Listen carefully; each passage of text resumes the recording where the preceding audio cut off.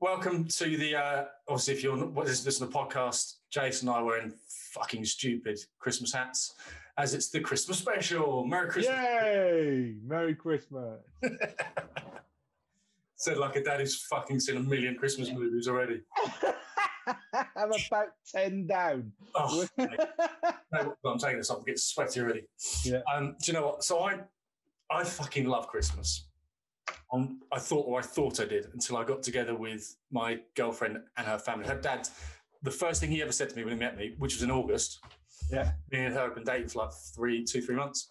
Yeah. He goes, "What do you feel about Christmas, Tim?" I'm like, "Yeah, it's Christmas, isn't it? Everyone loves Christmas." He goes, "But what are you doing for Christmas? Do you guys know what you do for Christmas yet?" I'm like, "I hope you fucking your daughter, mate." But yeah, so he gets like super excited about it. I can't remember where I was going with that, but yeah, it's fun. Anyway, so all we've got so far is you want to do his daughter on Christmas. Yeah, there we go. Anyway, you did what? So welcome to the Christmas special of You Did What? Basically, two blokes who we've known each other for 35 years now. Yeah. Primary school, isn't it? Grew up in the same village. Families know each other pretty well. Yeah. Wanted to get together and kind of, it's a bit of like therapy for us, but also hopefully a bit of therapy for you people that are listening, making you feel a little bit better about yourselves. Actually, you're not that bad a dad. Because if these two pricks can kind of get away with being parents, I should be all right as well. So sit back, relax, and hopefully we'll entertain you with some gold information that we've done, or our children have done. So this week, as I say, is Christmas. Anyway, Jason, I'll give you a chance to say something. No, you crack on, mate. You're giving up gold. I know. You know 3 months into meeting the dad in the relationship, you meet the dad. Woo! If you want anything else, I'm gonna have to say it. We might not. If we get this on, I'll be amazed. But anyway, I remember moving out of my first house with my wife, and I had a very awkward moment where I had to move the mattress down the stairs with the dad, right? And we're all adults here, right? You know, we'd had it for a number of years, very much in our youthful years, right? And I said, look, and I knew what he was, just to kind of break the ice. I said, that thing's been shot at more times than Sarajevo.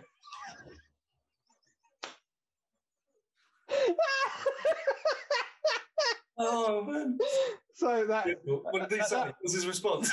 He just died. He just couldn't get out of it. So, that there you go. I've gone in and I've +1'd it for you, all right? I've took it. There's one, 2 for the It's going to be, he's going to go, do you know what, James, he's so rude.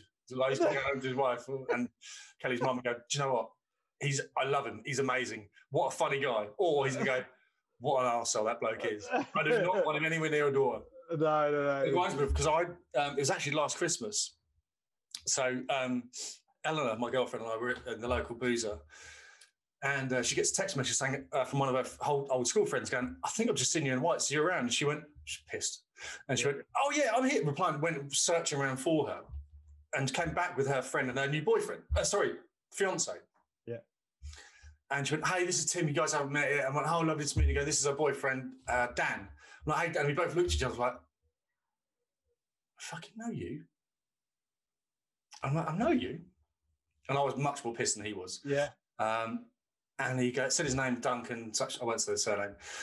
And I went, have you got a brother called Duncan? And he went, yeah. I went, I know Duncan really well. He's a helicopter pilot in the Navy. He goes, yeah, that's him. He goes, yeah, I moved your house. He went, that's how I know you. I was like, what? And he went, do you remember what you did? I was like, yeah, I do. I'm sorry. I'm really sorry. And the girls go, I'm kind of known to now being a bit of a prankster dickhead. Yeah. Cool. Anyway, so he's now 30. When he was 12 or 13, maybe 14, I was a removal man when I was at college. Yeah. And the guy who did the removal, was owned the removal company, moved Dan and his brothers and his dad to their next house, the moved house. I think it's more elaborate than that. I was the one charged with packing up Dan's bedroom. And when I moved his bed, I found a shitload of porn. Yeah. Obviously, it was a long time ago, so it's porno mags rather than DVDs and stuff. And instead of being subtle, putting it in the bag, I basically taped it all around the room. Right?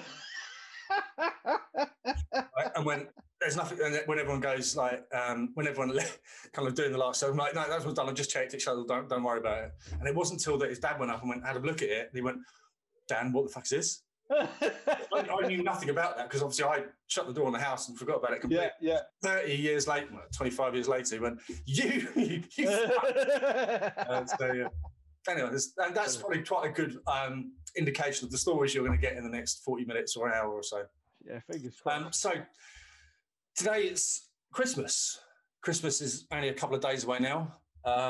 So we're going to kind of come from this as, obviously, as parents, being kids and our kids. So I think that's kind of a good summary of it. So what did Christmas mean to you?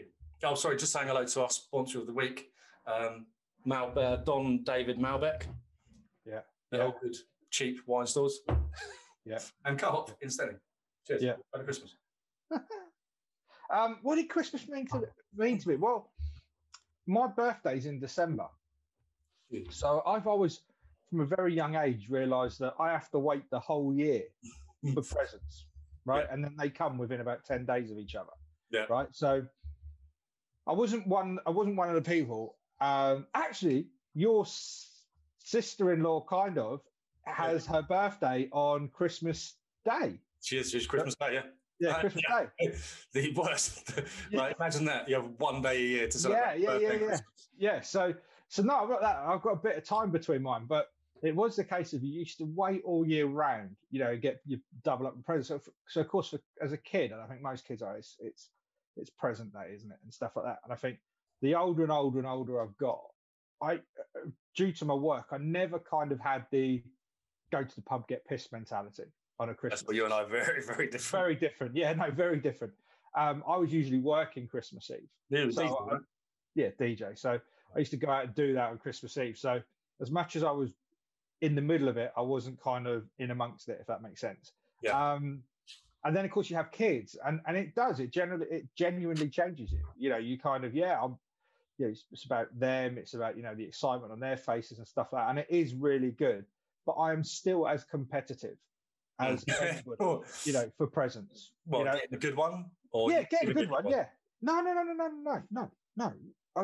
First of all, do you ever have the conversation? This year, we won't go mad. We'll just have a X amount limit. Yeah. Right? Can you see what finger I'm holding up? Yeah, I can see that. Yeah. For those listening, it's the middle one. The root. Yeah. It's and I kind of sit there and I did it one year. I'm not really a stickler for it, but I did it one year. And I came back and I was like, well, what am I going to get with this? And it wasn't a measly amount, but it wasn't a great amount. It was kind of not even sensible. It was just there. Yeah. And I kind of bought it. And I was like, well, I've kept to the rules, but I'm not really up for this, Yeah. I passed it across and I thought I did really well. And then I got mine back. And I kind of looked at it and you say, I was fuck all. Joe, it was fuck all. Do you know what I mean? It's political, isn't it? It's a political presence. Yeah, it's like, I sat there. I wouldn't say I would say I'm a blokey bloke, but I do have, I like weird things. And I just kind of sat there and I was like, well, I like chocolate, but half of that's chocolate. So do you know what I mean? So it's just like, but no, I'm out. I can't do that. I refuse to play that game now because of that reason. So basically, I'm competitive at Christmas. I either want the best present and I give the best present. Right. What's the best present you've ever given? And the best present you ever received? I think the best present I ever received, when I was a kid, I did get an electric guitar. And I think that's pretty cool. I asked for every year for Christmas for an electric guitar and a puppy, and because Santa dropped it around your fucking house, that's why. Yeah, I did get one of them. The worst present I ever got actually should have been my best present, right? So I'll explain that. So for years, like you asked for a puppy and a guitar, I asked for a Mr. Frosty, right? Yeah. I loved that idea, right? Yeah. And I'm on back from like 4 to 34. Yeah, to 34, right? But no. Now, do you know what? If someone gave me that for Christmas, I'll be fucking ecstatic. Yeah. I'm so happy with that. Yeah. But I went for years with it. And then as a joke, I happen to bring up like a family thing. I said, you know, what have you got? What have you always wanted? And I happen to say it's Mr. Frosty. So about 16 years old, my mum bought me the Mr. Frosty. Right. You know, and it's as good as the joke that it is for there and then. You know, ultimately, after the first giggle, you're not opening that bloody thing up at the age of 16, you know, and it's just sitting there in a cupboard. So so it's kind of like the worst and the best in all there. What's the best present you've given? I think every year to my kids. It's a bit sentimental that, but you know, I do try and do that. You know, I think, you know, what they ask for, I do genuinely try and get as much as I can. I think the most expensive one for my kids I've given is Santa did bring my eldest an Xbox once. So, you know, kind of but that's not like he gets the new edition every year. That's just kind of, you know, that sort of thing. But no, I never did like an engagement at Christmas or a car or anything like that. Jesus Christ, no. You know, that's just not happening. No, do you know what? I've been married, but I've never been engaged. I'm also divorced now. Brilliant. But I've never asked anyone to marry me. Brilliant. That is a line you need to have underneath your tag thing on Instagram. You know, divorced, never been engaged. Never been engaged. Never been engaged. Should be a movie, shouldn't it? Like Tim Chase, ladies and gentlemen. How would you describe Tim Chase? Easy. Never been engaged. Been married, been divorced, never engaged. That's the man. Yeah. Nice. So I think. Well, hang on a minute. What's yours then? So come on. Yeah. So that's present I've received. Do you know what?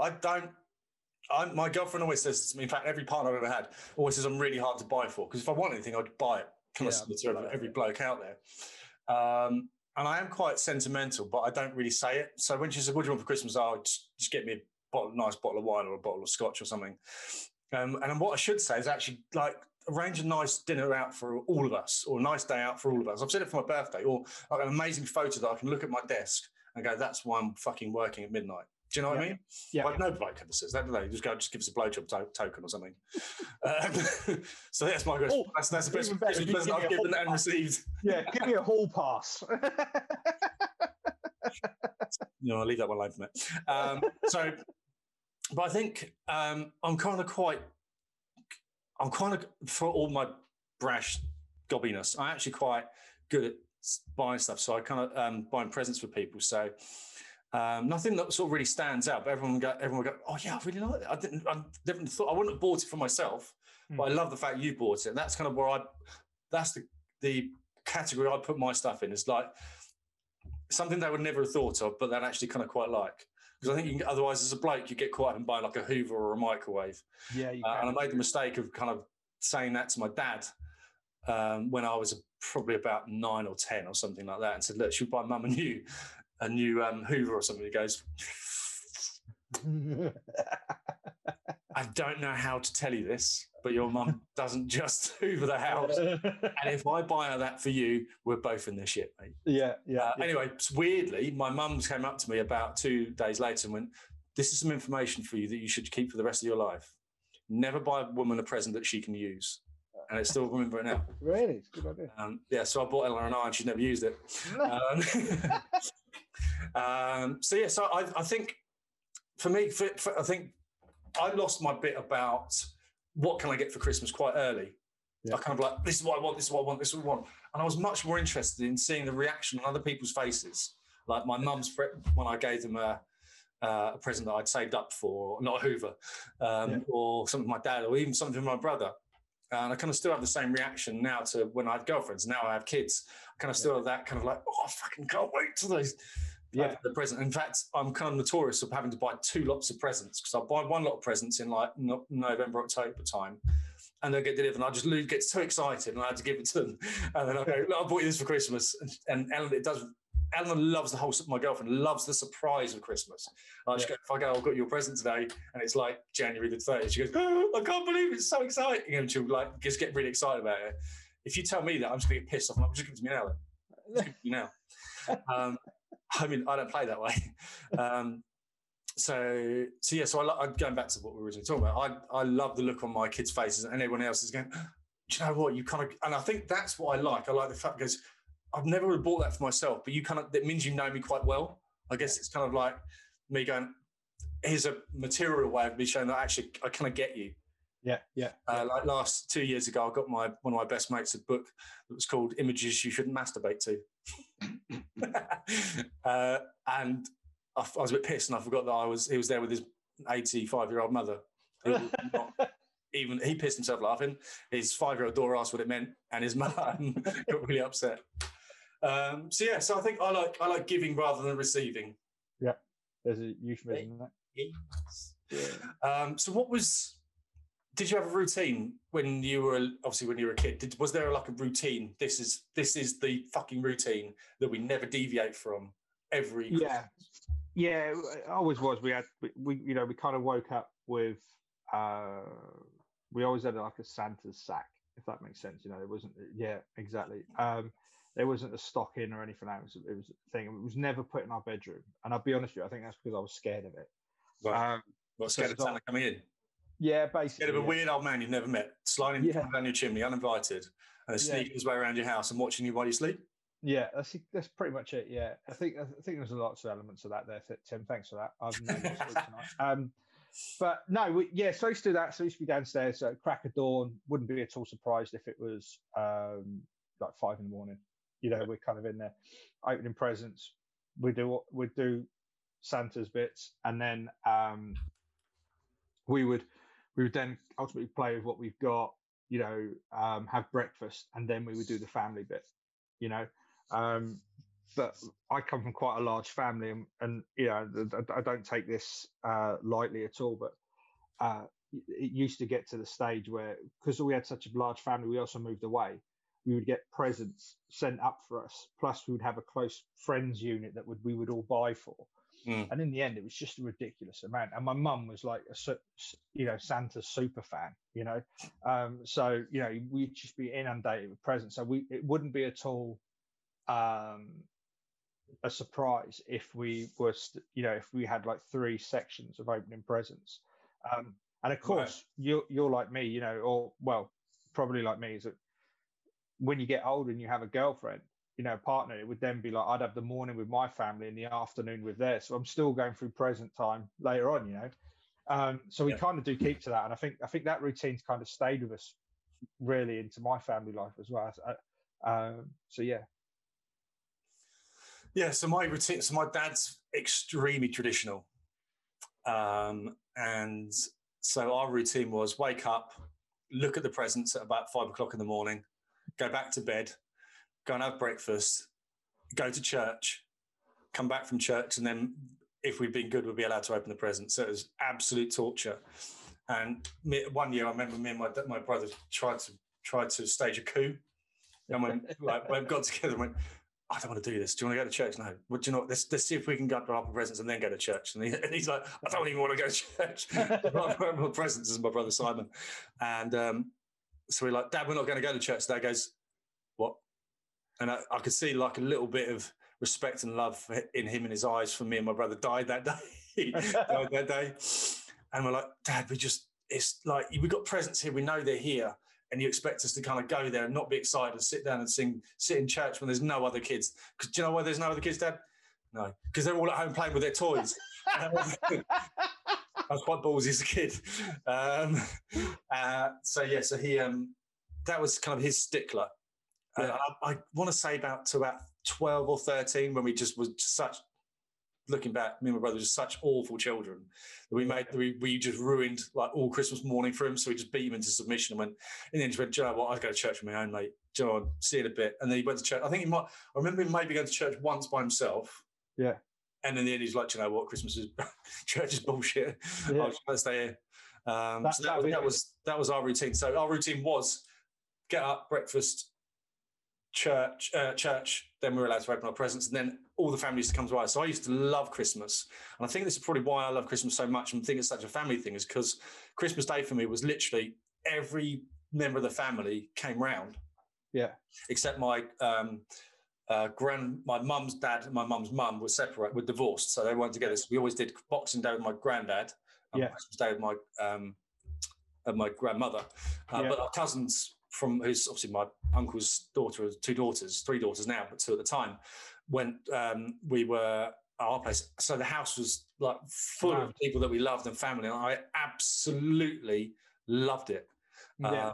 And like my dream now is to have like a big house where every member of the family has their own room. So mum and dad have one, my brother and his girlfriend have a room, Eleanor's parents have one room, their family have one, and the kids have a room. Do you know what I mean? Obviously, I've got to win the lottery a few times for this.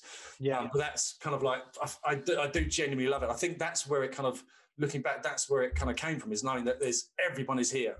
And my uncle my Uncle Andrew was and is a fucking funny bastard. Like, he would literally sit there and just like make me laugh the whole time through, and everyone else like didn't really get his like quite dirty jokes, and it just made me laugh the whole way through. And then Christmas 1985, my grandfather taught me how to fart in my armpit. Brilliant. At the table. Brilliant. That kind of such a level of what we were doing. And today, to the day he died, I think it was the proudest moment, teaching one of his grandchildren how to fart in his armpit. But what about, so, and then now it's kind of different. As you say, now it's a bit more political. Do you know what I mean? It's a bit tricky because my girlfriend, like you said, my sister-in-law, I guess, her birthday is Christmas Day. So she has, her birthday's Christmas Day. So she has Christmas morning till lunchtime is her birthday. Brilliant. So she gets presents and everything. And then from like 1 o'clock, lunch. And the lunch is always from like 1 till 2 or whatever it is. Yeah. After lunch, then it's her birthday. But yeah, then it's Christmas. And that's when we open presents. But there's much more routine. And what I found out is my girlfriend seems to have a lot of fucking traditions at Christmas. Now, whether this is just she's being genuine and she just is from a caring family and like all these little routines and stuff, or she's buying too much shit and she's getting away with it by saying it's a tradition, because I can't come back from that. Like, she's walking around in these, I think she just walked past, these unbelievable pajamas, unbelievably shit pajamas. And she said, well, it's a tradition. Me and Katie, my sister, we go and buy pajamas at Christmas together. Yeah. And then we wear those the whole Christmas period. I'm like, all right. And then she goes, as we're decorating through, she goes, oh, this is the one my mum, since we left home, every year my mum and dad have bought me and Katie a wooden Christmas decoration. I'm like, really? She goes, yeah. She goes, well, how come there's only 4? Did you only about 4 years ago? She went, I'm like, there's that moment. It's like, above the pine needles, I can start to smell a little bit of bullshit here. So we alternate. So I've separated from my wife and my oldest. We split at times. So last year, Christmas, I had him for Christmas. Yeah. This year, I don't have him for New Year's. So this Christmas, we're going to go to Eleanor's parents. Yeah. For Christmas Day, and then my parents will have another Christmas when my oldest comes back, and then next year we'll go to my parents and Eleanor's parents in the afternoon. Yeah. So it just gets all kind of political. It is. It's mad political, because you've got grandparents that that want to see their grandkids. And you also want to have time with them as well. And don't get me wrong, there's also that you look after them mentality. A little bit, but I think we know the joy that our parents get. Oh, massive. For their grandkids, right? We're done for them. Do you know what I mean? People who sit around and piss them. They just love it. Absolutely love it. Yeah, and it is huge. Like you mentioned about, that your house was the family. Your house was when all the family come over. I briefly mentioned that mine all lived, away. And when I'm about away, I'm in South Wales. So where I live, I didn't see them. I think I'm 39 now, so and I think I've only ever been down to a Christmas there 5-6 times tops. So majority of it was here. So we always had and I still stand by it. We always made sure we had a close family here, and then plus a close friendship group. And what we used to do is every Christmas there used to be a family that used to basically say, look, come to ours, have your breakfast, do your thing, come to ours until about 1-2 o'clock, and then go back. Sometimes it'd be mad raucous, just people.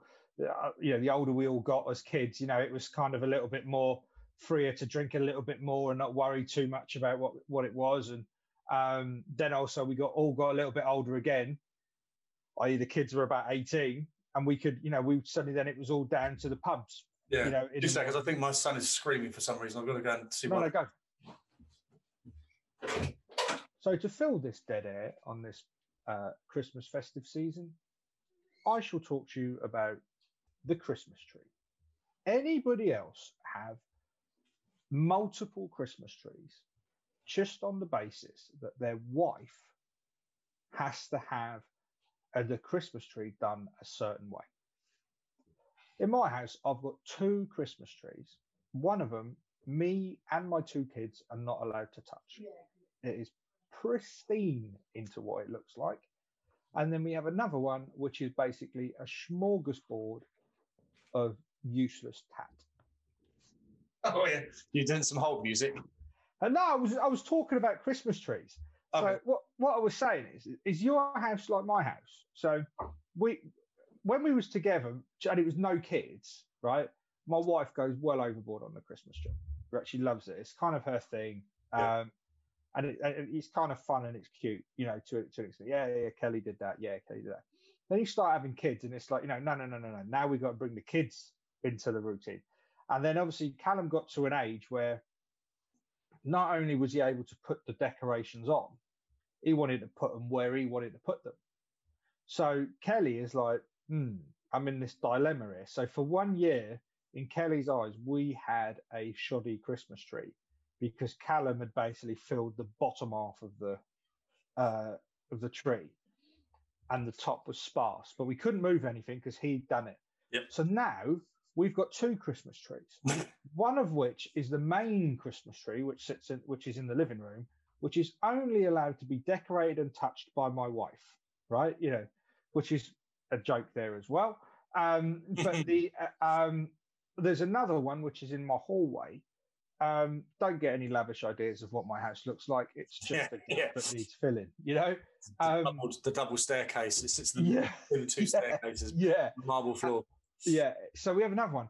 But what's now happened is that obviously I've got a boy that's 9 that doesn't really give a monkeys about the tree. And I've got a daughter that's 3 who loves the tree and wants to get involved, right? And it's all pretty lights and whatnot. But we got given basically the tat box, right? The box that, your mum, like you said about Eleanor, mine was that we used to buy, we used to get a bauble bought for us every year, that sort of thing. That doesn't go on the main tree with my wife. That's the one with the pretty butterflies and the pretty fairies and all that, right? No, I get it on my tree, right? So the Liverpool one that I've got, the boob one that I bought from Ann Summers as a joke when I first moved in, all of this sort of stuff is all there. And it's like, no, stick it on the tree. So now suddenly this tree, and I love it, but I kind of look at it in a weird way and think, we're missing a trick here. Yeah. It's kind of like, we're all meant to be doing this. This is meant to be that idyllic Christmas moment, and you pick your youngest one up and you put the star on the tree. Yeah. None of that. Not in my house. I'll tell you how to deal with this, because so Ben, my oldest, was 3 when my girlfriend came into our lives, and was 5 when she kind of moved in. Yeah. So the first year she was kind of a little bit, what do I say? So we got a Christmas tree, all decorated it together, fine. Second year we're in our house that we've got together now, rather than her being in my house. And it was us, her, because we'd had our child together at that point. She goes, I want to decorate this together. And we're kind of like, okay, this is going to be awkward because my son didn't want to decorate it. So this year, hey, if you got a pen, everyone get a pen. This is how you deal with Christmas tree politics, right? When I got the Christmas tree, when my parents picked it up, my parents go, look, we'd love to buy you an amazing Christmas tree. I'm like, brilliant. Come around to ours, we'll have some mulled wine, decorate it, and have a lovely family time and watch the best Christmas movie, National Lampoon's Christmas Vacation. Kind of Chase family tradition. Anyway, what I then do is I go and get the biggest glass I can find, pour as much gin and tonic as I can in it, give it to my girlfriend, give her a big hug and tell her, you're so beautiful in this light. I love you very much. And whatever Ben puts up, or the kids put up on the Christmas tree, we say it looks amazing. And you redecorate when they go to bed. And she went, I'm so glad you said something, because I was starting to get like a little bit of like a OCD and anxiety about it. I'm like, no, it looks horrific. And it's kind of saying everything's below. Looks like someone's like used the tinsel as a butt plug. And kind of hands down and fight all over the Christmas tree. It looks horrific. But so I was like, look, that's how we deal with it. Look, the most important thing is it's about family. It doesn't really matter. The main thing is that the kids have fun and we're all together. But I get that we've got to look at it every day for 20 days.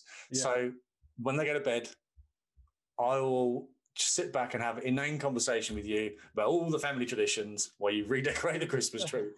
But yeah, we do the kind of whole thing of like the last thing that goes on is the star and my boy, where I lift my bar up to it. And it's kind of, that's pretty much the only tradition apart from me drinking so much I puke on Christmas Eve. Yeah. No, we got a few of them. My wife, my mother-in-law,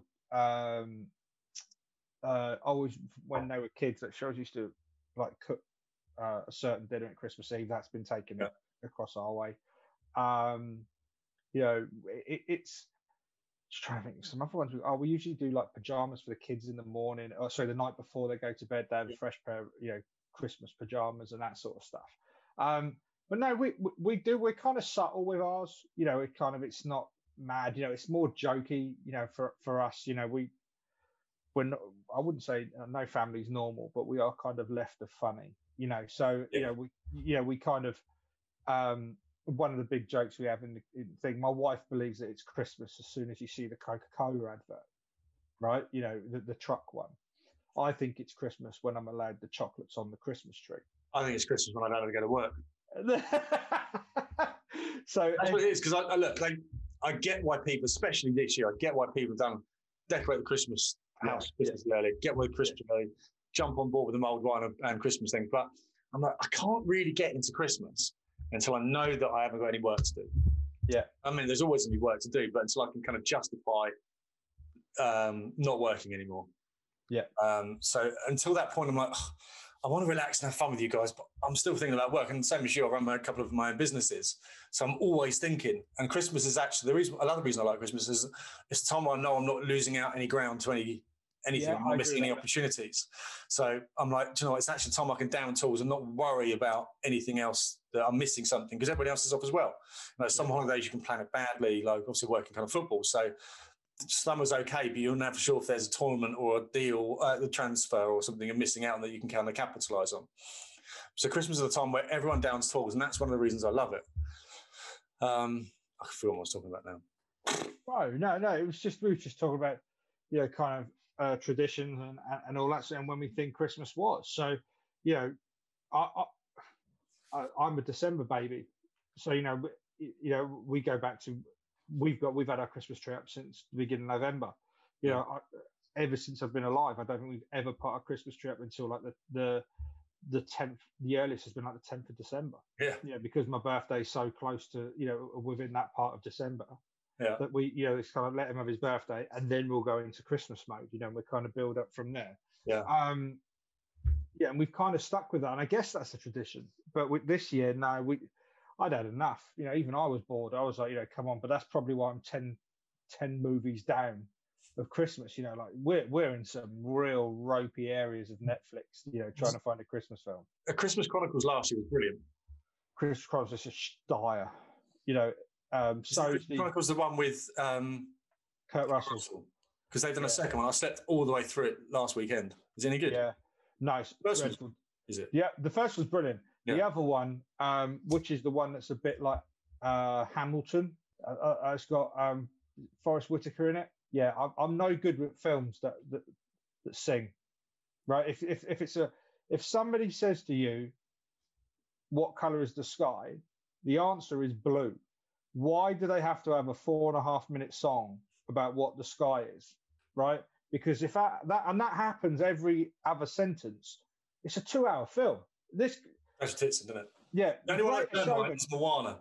It's all the same. Greatest Showman could have been 30 minutes long. Could have been 30 minutes long. If they'd have answered every bloody question in a one-word answer, it's a 30-minute long film. Show. Yeah. Somebody just should have gone, yes. It is. Well done. That's it. Job done. Job done. Off you pop. Good luck with the Tigers. Yeah. So Christmas movies. Well, I'll go. Then you go. Then I'll go. Then you go. Yeah. National Lampoon's Christmas Vacation. Home Alone. Elf. Oh, dodgy one. Oh God Almighty. I'm gonna chuck it in there because it sounds like a cop out, but it is generally I think better than the first actually as well, which is Home Alone 2 because it's still in that. There's 4 of them. You're just going to use that for the first one. No, I'm not. I've never seen 3 or 4. in the doff of my cap to the Hall family, another tradition is they watch Christmas with the Cranks every year. I haven't seen that. It's generally, it's not. I was thinking it was like Christmas with the Crankies. As in, yeah, that's what I was thinking. Yeah, it's not that, because that's what I was like. Have you seen it? I'm like, yeah, just not wanting to watch it. Didn't really fancy watching Jeanette Cranky on at the end of the thing. But it's actually not too. So it's Jamie Lee Curtis, who's always quite fit, and it's not too. You know, it's not too bad at all. So as a doff the cap, I'll chuck that in. Yeah. What's left? Jingle All the Way. Do you Die Hard? You counted Die Hard as a Christmas movie? There was a vote last year, wasn't it? Is Die Hard a Christmas movie? Yeah. I reckon it is. I'll tell you that. Yeah, there was something about you. It's only classed as a Christmas movie if you could take the plot line out and put it elsewhere in the year, then it's not a Christmas movie. Mm. So they're saying that was the argument of Die Hard, that Die Hard could be taken out anywhere else. It doesn't necessarily have to be at Christmas. Quality film though. Yeah, no, something not as good as 3. Die Hard with a Vengeance is much better. Yeah. Well, Christmas films, other Christmas films. You got Santa Claus, Miracle on 34th Street, Miracle on 34th Street, 3 and 4. Yeah. That Christmas Chronicles one. I think that was a step in the right direction. Yeah, no, we're kind of in and around it. But we watched one on Netflix the other day, and I was going basically having breakfast in bed, and I was knackered. The little one had been up all night. So I just piled him in and went, how about we have breakfast in bed? And everyone goes, yeah. So I put it in there, put my mask on and earphones in. Watch a movie. I didn't. And we're going through Netflix. And my son, the night before, said, let's watch Arthur Christmas. Yeah. And I was like, no, absolutely not. And he was like, why not? Because he likes winding me up like that. Anyway, the next morning, he goes, what about Arthur Christmas? I'm like, all right, Arthur Christmas. He went, oh, shit. And we actually watched it, and it was actually all right. It was actually not bad at all. Yeah. What's the one with Dudley Moore? Oh, I don't know what you mean. Yeah, because he's in a bath, isn't he? No. He's an elf with the candy cane. Gonna have to Google it. Gonna have to Google it. Turn your phone off. Let's come back to that. Maybe we'll see if we can get away with it. If we can't put it by the end of the podcast, we'll give away a free T-shirt to someone that can name on social media. Yeah, that's what I did my head in. It's not Santa. It's not Miracle on 34th Street, is it? No. Put your phone away. No. Well, I'm going to know if they get it right. We would have finished the podcast by then, you donut. Oh yeah, of course. Yeah. So we've done our routine. Did you ever do midnight mass? Basically, a load of pissheads trying to justify themselves getting up with a hangover. No, I was DJing. No, you know what? You probably saw from my face and my reaction. I've just remembered one of the all-time worst stories I've been told at Christmas. Yeah, go on. I don't know if I can even say it on this podcast, but let's say a friend of a friend. Yeah, okay. Right? Do I know him? That's a she. Do I know her? I don't think you... I'll tell you what, who it is. Could do, okay. Right. And it's going to get, so if there's anyone under 18 listening to this, I hope there isn't, because you shouldn't be. Yeah, but if there is, an awful lot. Stop listening immediately, because you're not allowed to listen to this story. Right. So my friend of a friend went to a family Christmas and turned up late. And turns up and she's hungover. And the whole family's there. Granddad, grandparents, nieces, nephews. She's single. Nieces, nephews, grandparents, all of them are there. And she turns up late and stinking of booze, basically. And her sister grabs hold of her and goes, everyone's really pissed off. Like, we've had to delay dinner. The parsnips are burnt. We're all a little bit pissed off with you. Come upstairs. We'll pretend to change the baby. Like, okay, fine. Goes upstairs to the baby and goes, what happened? Why are you so late? She goes, I'm so sorry. I took a guy home last night. We got pissed at Christmas Eve. And he said, this is going to get really disgusting. Because I'm on my period, I let him do something to me that, right? Yeah. That you don't usually do. So it's a different goal. I'm trying to politely put this. Yeah. So I let him do that to me. And she went, oh my God, you're such a slag. She goes, oh no, it's horrific, isn't it? And they kind of laughed about it and things. She went, right, sort yourself out, go and have wash your face, put your makeup on again and come downstairs. She came down the stairs and everyone's staring at her and she's like, what the fuck's going on? And then she heard the baby cry on the baby monitor. Oh, oh no! Oh no! No way, that is horrific. So bad, right? So bad. Oh, in fact, I've got another one. Right. So I used to work in the city. In like the financial district. And it's kind of like a routine. The last working day of the year in banking, everybody goes out at lunchtime and gets absolutely shit-faced. Yeah. And doesn't go back to the office. It's kind of like the unwritten rule. So my friend is, and I think you know him, again, I won't say who it is, but he was on the train back to Brighton from London Bridge. And you have the seats, which are basically 3 wide. They're never enough for 3 people. So there's 2 people and then a bit of a gap in the middle. This woman, he got on at City Thameslink and the train stopped at London Bridge. This woman came on, businesswoman, dressed really nicely, red wine smile on her face. Yeah. Big, really posh overcoat, basically wades in and sits down in this the middle of this tree, like wedges herself in like that, like elbows and shoulders in. Yeah. Immediately falls asleep. Next to her at the window side is just some business goes, like, who's this pissed woman kind of thing. To the other side of her is this guy. I won't describe him. I'll just describe him. I won't say anything else about his economic situation, but massive beard, not very clean. His beard is maybe 5 different shades of brown and grey. Yeah. And he was a little bit tipsy. So my mate was too busy. So my mate is standing by the doors, which are slightly open and shut. So this woman barges in, sits down behind these 2 guys, immediately falls asleep like that. This guy who's economically challenged or probably pissed, homeless guy, basically, I think he was. Basically, he fell asleep on her shoulder. Yeah. Right?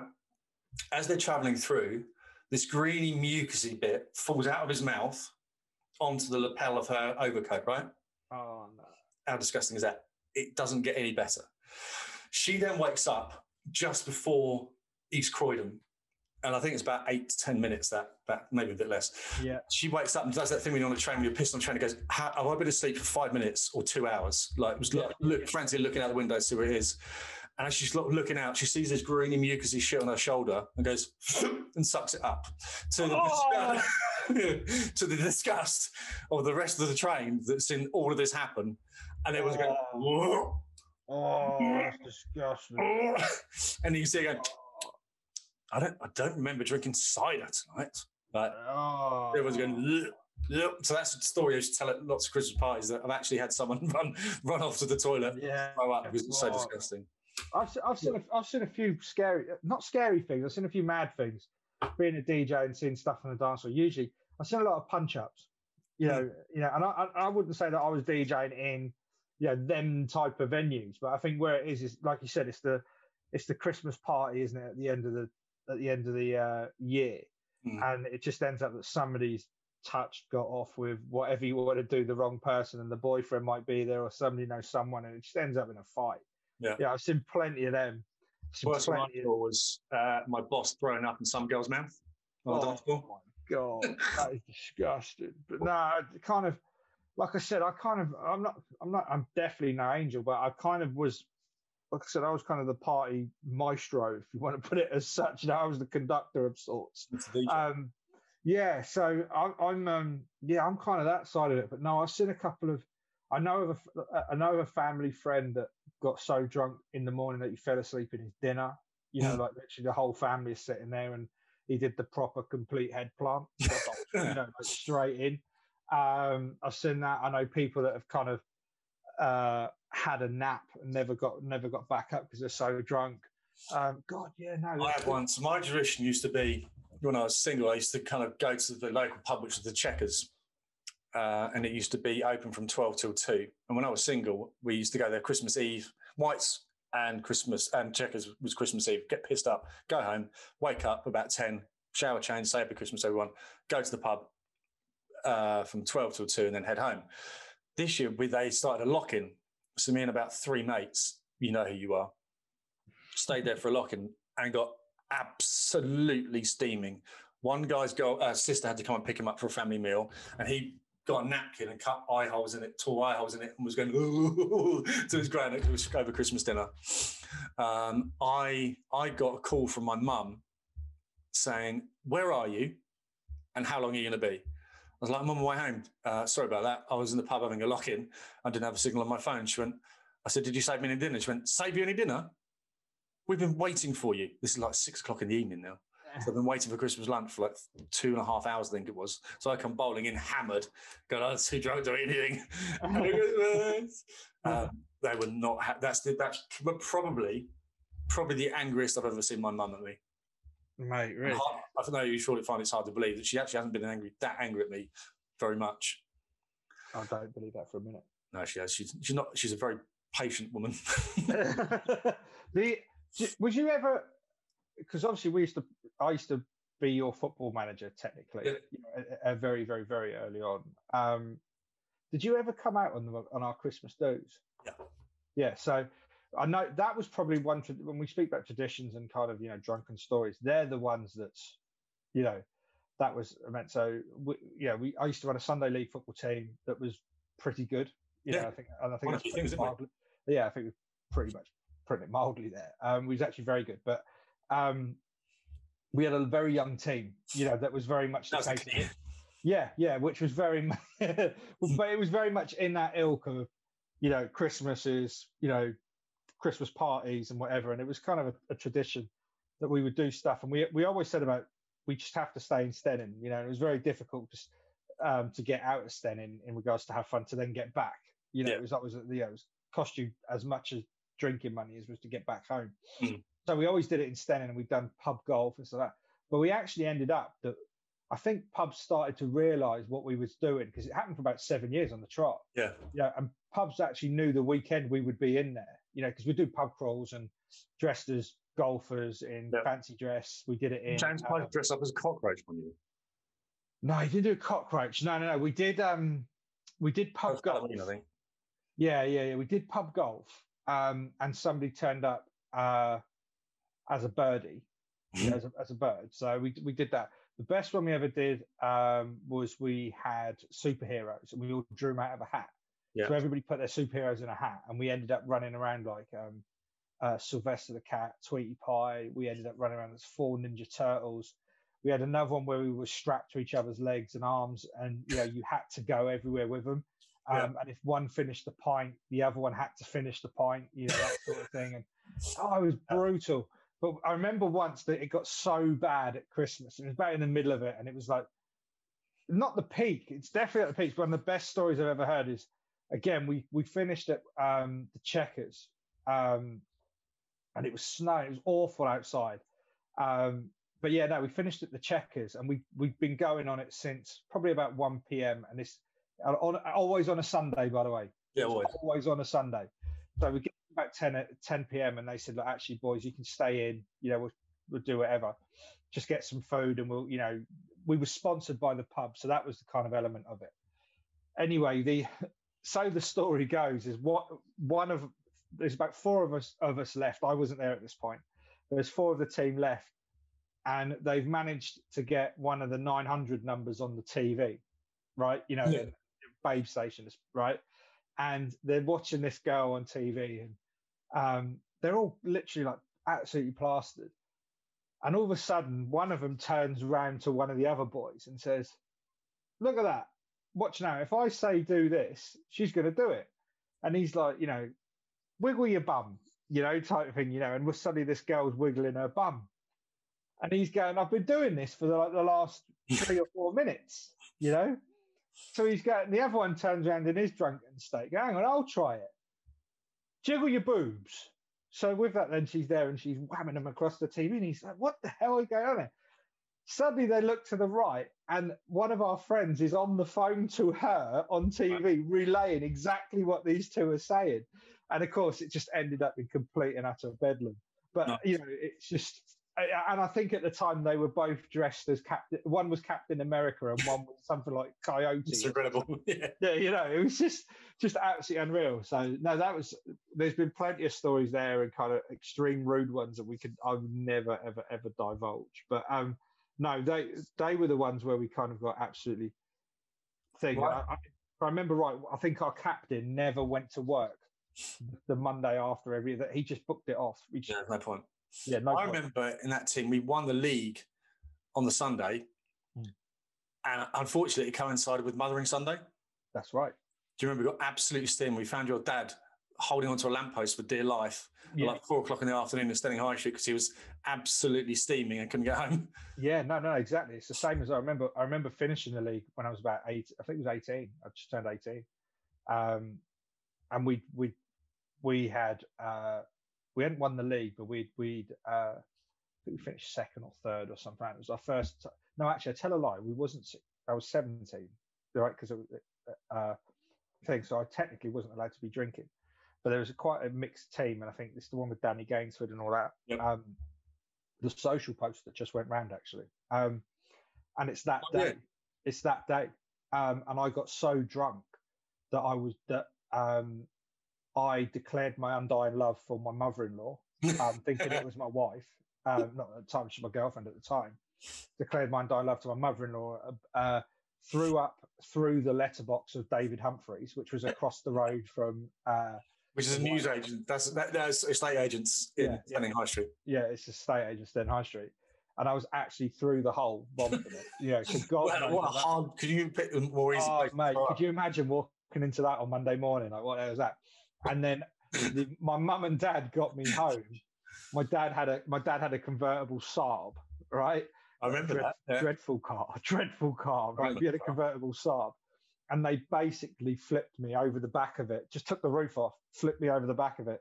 And I went, and I was basically in the well of the seat with my feet up, bolt upright, in the car. They were driving me home like that. So no. That, me and football's been, it's just stuff that we do. I think it's brilliant. So. Yeah. Right. So the last thing for the Christmas, we got a bit of a challenge. I've got a challenge for you and anyone else who's listening to this. It just came out of me just being a bit bored, basically. Bellend. Yeah. Bellend, bored. So I'm calling it the decoration challenge.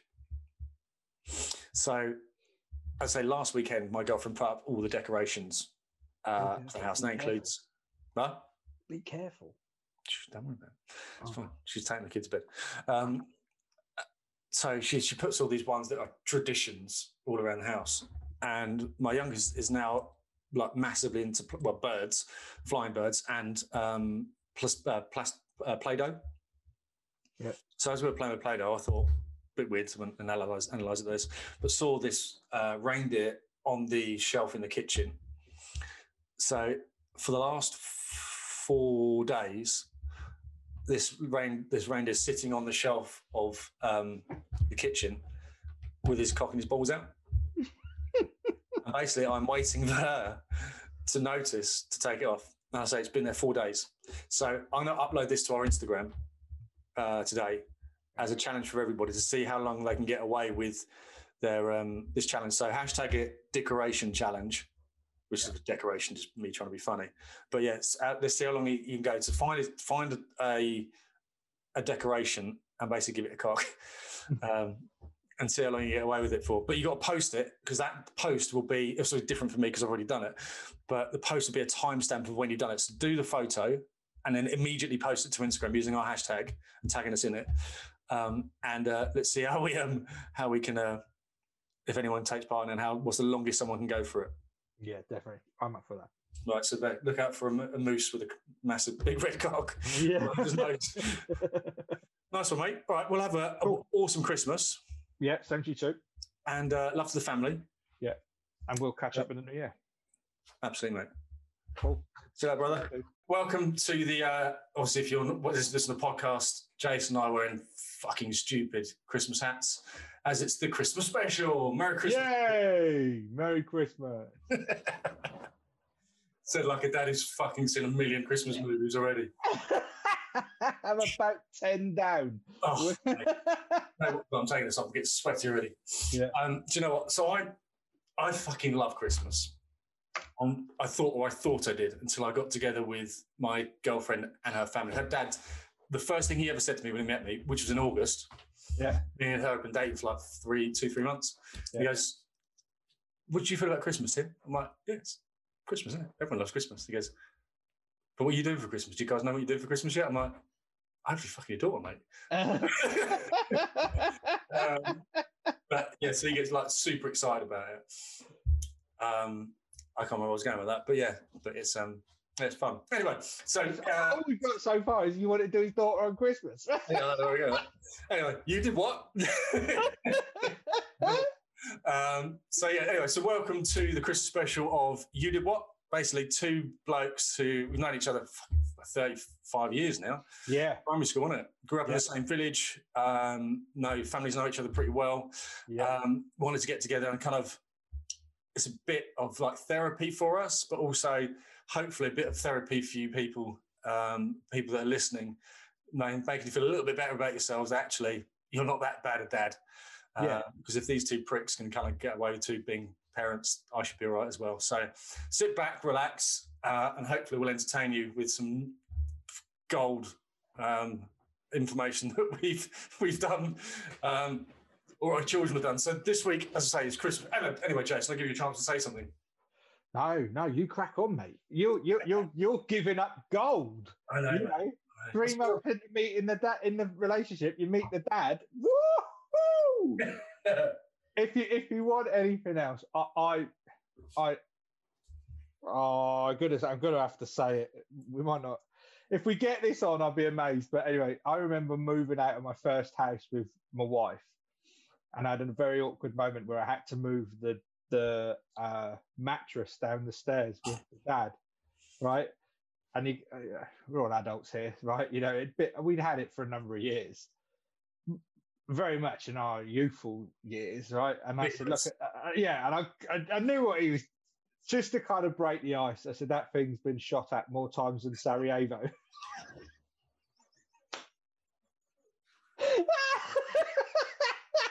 Oh, man. So what did he say? What was his response?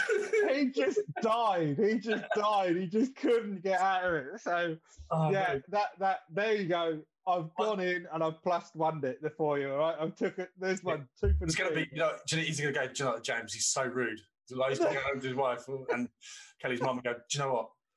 I love him. He's amazing. What a funny guy. Or he's going to go, what an arsehole that bloke is. I do not want him anywhere near a daughter. No. It reminds me of, because it was actually last Christmas. So Eleanor, my girlfriend, and I were at the local boozer. And she gets a text message saying from one of her old school friends going, I think I've just seen you in white, so you're around. And she's pissed. And she went, oh yeah, I'm here. Replying, went searching around for her and came back with her friend and her new boyfriend. Fiance. Yeah. And she went, hey, this is Tim. You guys haven't met yet. I went, oh, lovely to meet you. Go, this is her boyfriend, Dan. I'm like, hey, Dan. And we both looked at each other like, I fucking know you. I'm like, I know you. And I was much more pissed than he was. Yeah. And he said his name, Duncan, I won't say the surname.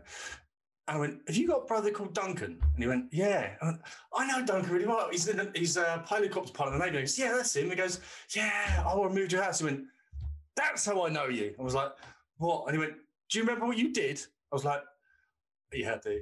I'm sorry. I'm really sorry. And the girls go, I'm kind of known now as being a bit of a prankster dickhead. Yeah. Cool. Anyway, so he's now 30. When he was 12 or 13, maybe 14, I was a removal man when I was at college. Yeah. And the guy who did the removal, was owned the removal company, moved Dan and his brothers and his dad to their next house, the moved house. I think more elaborate than that. I was the one charged with packing up Dan's bedroom. And when I moved his bed, I found a shitload of porn. Yeah. And it was a long time ago, so it's porno mags rather than DVDs and stuff. And instead of being stuck with putting it in the bag, I basically taped it all around the room. Right? And when there's nothing, and when everyone goes like, when everyone kind of doing the last show, I'm like, no, that was done. I just checked it. So don't worry about it. And it wasn't until that his dad went up and had a look at it. And he went, Dan, what the fuck is this? I knew nothing about that because obviously I shut the door on the house and forgot about it completely. Yeah. 30 years later, 25 years later, he went, you anyway, and that's probably quite a good indication of the stories you're going to get in the next 40 minutes or an hour or so. Yeah, fingers crossed. So today it's Christmas. Christmas is only a couple of days away now. So we're going to kind of come from this as, obviously, as parents, being kids, and our kids. So I think that's kind of a good summary of it. So what did Christmas mean to you?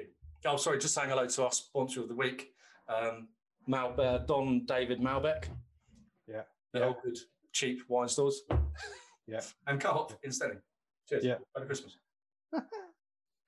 What did Christmas mean to me? Well, my birthday's in December. So I've always, from a very young age, realised that I have to wait the whole year for presents, right? Yeah. And then they come within about 10 days of each other. Yeah. Right. So I wasn't one of the people. Actually, your sister-in-law kind of has her birthday on Christmas Day. She's Christmas Day, yeah. Yeah, Christmas Day. The worst. Like, imagine that. You have one day a year to celebrate.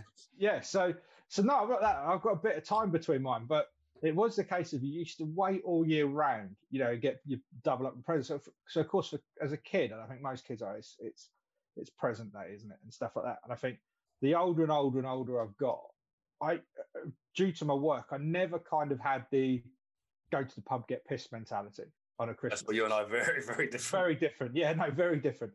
I was usually working Christmas Eve. Yeah, DJ. So I used to go out and do that on Christmas Eve. So as much as I was in the middle of it, I wasn't kind of in amongst it, if that makes sense. Yeah.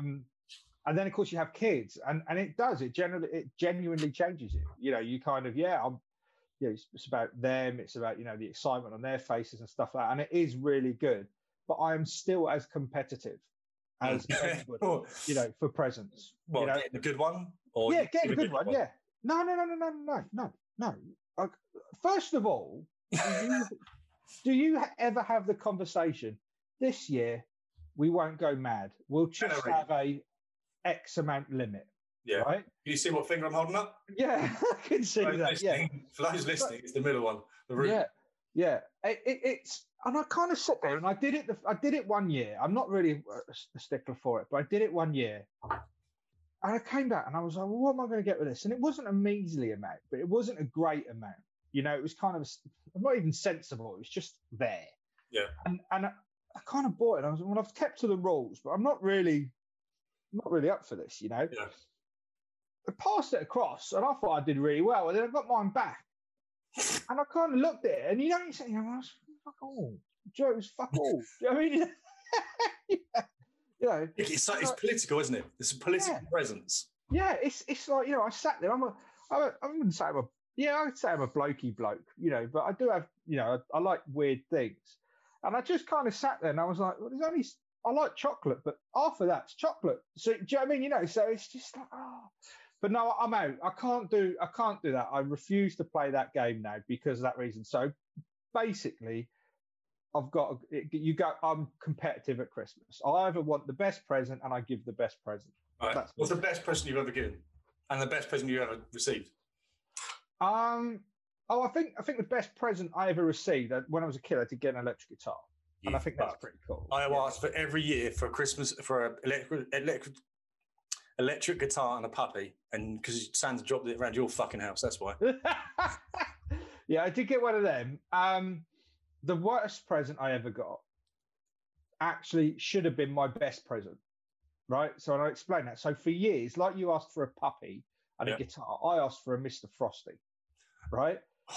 Yeah. I love that idea, right? Yeah. And I'm on back from like 4 to 34. Yeah, to 34, right? But no. Now, do you know what? If someone gave me that for Christmas, I'll be fucking ecstatic. Yeah. I'm so happy with that. Yeah.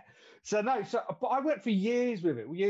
And then as a joke, I happened to bring up like a family thing. I said, what have you got? What have you always wanted? And I happened to say it's Mr. Frosty.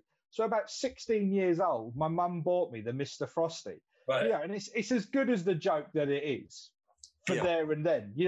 Ultimately, after the first giggle, you're not opening that bloody thing up at the age of 16, and it's just sitting there in a cupboard. Yeah. So so it's kind of like the worst and the best in all there. What's the best present you've given? I think every year to my kids. It's a bit sentimental that, but I do try and do that.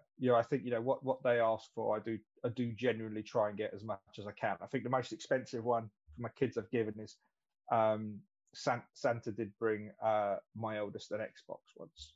So, but that's not like he gets the new edition every year. That's just kind of, you know, that sort of thing. But no, I never did like an engagement at Christmas or a car or anything like that. Jesus Christ, no. You know, that's just not happening. No, do you know what? I've been married, but I've never been engaged. I'm also divorced now. Brilliant. But I've never asked anyone to marry me. Brilliant. That is a line you need to have underneath your tag thing on Instagram. You know, divorced, never been engaged. Never been engaged. Never been engaged. Should be a movie, shouldn't it? Like Tim Chase, ladies and gentlemen. How would you describe Tim Chase? Easy. Been married, been divorced, never engaged. That's the man. Yeah. Nice. So I think. Well, hang on a minute. What's yours then? So come on. Yeah. So that's present I've received. Do you know what? My girlfriend always says this to me. In fact, every partner I've ever had always says I'm really hard to buy for, because if I want anything, I'd buy it. Kind of similar to every bloke out there. And I am quite sentimental, but I don't really say it. So when she said, "What do you want for Christmas?" I'll just get me a nice bottle of wine or a bottle of scotch or something. And what I should say is actually like arrange a nice dinner out for all of us, or a nice day out for all of us. I've said it for my birthday, or like an amazing photo that I can look at my desk and go, "That's why I'm fucking working at midnight." Do you know what I mean? Yeah. Like nobody ever says that, do they? Just give us a blowjob token or something. So that's my question. That's the best present I've given and received. Yeah, give me a hall pass. I'll leave that one alone for a minute. But I think I'm kind of for all my brash gobbiness, I'm actually quite good at buying stuff. So I kind of buying presents for people. So. Nothing that sort of really stands out, but everyone will go, "Oh yeah, I really like it." I never thought I wouldn't have bought it for myself, but I love the fact you bought it. And that's kind of where that's the category I put my stuff in. Is like something they would never have thought of, but they'd actually kind of quite like. Because I think otherwise, as a bloke, you get caught up in buying like a Hoover or a microwave. Yeah, you can. And I made the mistake of kind of saying that to my dad when I was probably about 9 or 10 or something like that, and said, "Look, should we buy Mum a new Hoover or something?" He goes, "I don't know how to tell you this, but your mum doesn't just hoover the house. And if I buy her that for you, we're both in this shit, mate." Yeah. Anyway, weirdly, my mum came up to me about 2 days later and went, "This is some information for you that you should keep for the rest of your life. Never buy a woman a present that she can use." And I still remember it now. Really? It's a good idea. So I bought Ella an and she's never used it. So I think for me, I think I lost my bit about what can I get for Christmas quite early. I kind of like, this is what I want, this is what I want, this is what I want. And I was much more interested in seeing the reaction on other people's faces. Like my mum's, when I gave them a present that I'd saved up for, not a Hoover, or something from my dad, or even something from my brother.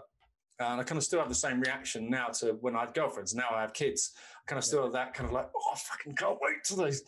The present. In fact, I'm kind of notorious of having to buy 2 lots of presents, because I'll buy one lot of presents in like November, October time, and they'll get delivered, and I just get so excited, and I had to give it to them, and then I go, "Look, I bought you this for Christmas," and Ellen loves my girlfriend loves the surprise of Christmas. If I go, "I've got your present today," and it's like January the 30th, she goes, "Oh, I can't believe it's so exciting," and she'll like just get really excited about it. If you tell me that, I'm just going to get pissed off. I'm like, "Just give it to me now, then. Just give it to me now." I mean, I don't play that way. So going back to what we were originally talking about, I love the look on my kids' faces, and everyone else is going, "Do you know what? You kind of," and I think that's what I like. I like the fact because I've never really bought that for myself, but that means you know me quite well. I guess it's kind of like me going, "Here's a material way of me showing that actually I kind of get you." Yeah. Like last 2 years ago, I got one of my best mates a book that was called "Images You Shouldn't Masturbate To," and I was a bit pissed, and I forgot that he was there with his 85-year-old mother. He pissed himself laughing. His 5-year-old daughter asked what it meant, and his mum got really upset. So I think I like giving rather than receiving. Yeah, there's a euphemism in that. Yes. Yeah. Did you have a routine when you were a kid? Was there like a routine? This is the fucking routine that we never deviate from every Christmas? Yeah, it always was. We kind of woke up with we always had like a Santa's sack, if that makes sense. It wasn't. Yeah, exactly. there wasn't a stocking or anything. It was a thing. It was never put in our bedroom. And I'll be honest with you, I think that's because I was scared of it. Right. Scared of Santa coming in? Yeah, basically. Scared of a weird old man you've never met, sliding down your chimney, uninvited, and sneaking his way around your house and watching you while you sleep? Yeah, that's pretty much it. Yeah, I think there's lots of elements of that there, Tim. Thanks for that. I've known you tonight. But no, so I used to do that. So I used to be downstairs at crack of dawn. Wouldn't be at all surprised if it was like 5 a.m. You know, we're kind of in there opening presents. We do Santa's bits, and then we would then ultimately play with what we've got. You know, have breakfast, and then we would do the family bit. You know, but I come from quite a large family, and you know, I don't take this lightly at all. But it used to get to the stage where, because we had such a large family, we also moved away. We would get presents sent up for us. Plus, we would have a close friends unit that we would all buy for. And in the end, it was just a ridiculous amount. And my mum was like Santa's super fan. You know, so you know, we'd just be inundated with presents. So it wouldn't be at all a surprise if we were, if we had like 3 sections of opening presents. And of course, you're like me, you know, or well, probably like me, is that when you get older and you have a girlfriend, you know, a partner, it would then be like I'd have the morning with my family and the afternoon with theirs. So I'm still going through present time later on, you know. So we kind of do keep to that, and I think that routine's kind of stayed with us really into my family life as well. So yeah. Yeah, so my routine. So my dad's extremely traditional, and so our routine was wake up, look at the presents at about 5 o'clock in the morning, go back to bed, go and have breakfast, go to church, come back from church, and then if we've been good, we'll be allowed to open the presents. So it was absolute torture. And one year, I remember me and my brother tried to stage a coup, and when we got together, and went, I don't want to do this. Do you want to go to church? No. Well, do you know what? Let's see if we can go up the presents and then go to church. And he's like, I don't even want to go to church. My presents is my brother Simon. And so we're like, Dad, we're not going to go to church. Dad goes, what? And I could see like a little bit of respect and love in him in his eyes for me and my brother died that day. And we're like, Dad, it's like, we've got presents here. We know they're here. And you expect us to kind of go there and not be excited and sit down and sit in church when there's no other kids. Because do you know why there's no other kids, Dad? No, because they're all at home playing with their toys. I was quite ballsy as a kid. So he, that was kind of his stickler. I want to say about 12 or 13 when we just was such, looking back, me and my brother were just such awful children that we just ruined like all Christmas morning for him. So we just beat him into submission and went, and then just went, do you know what, I'll go to church with my own, mate. Do you know what, see you in a bit. And then he went to church. I remember him maybe going to church once by himself. Yeah. And in the end, he's like, do you know what, church is bullshit. Yeah. I'll just stay here. That was our routine. So our routine was get up, breakfast, church, then we were allowed to open our presents, and then all the family used to come to us. So I used to love Christmas, and I think this is probably why I love Christmas so much and think it's such a family thing, is because Christmas Day for me was literally every member of the family came round. Yeah. Except my my mum's dad and my mum's mum were divorced, so they weren't together. So we always did Boxing Day with my granddad and Christmas Day with my grandmother. But our cousins, who's obviously my uncle's daughter, 3 daughters now, but 2 at the time, we were at our place. So the house was like full of people that we loved and family, and I absolutely loved it. Yeah. And like my dream now is to have like a big house where every member of the family has their own room. So mum and dad have one, my brother and his girlfriend have a room, Eleanor's parents have one room, their family have one, and the kids have a room. Do you know what I mean? Obviously, I've got to win the lottery a few times for this. Yeah. But that's kind of like, I do genuinely love it. I think that's where it kind of, looking back, that's where it kind of came from, is knowing that everyone is here.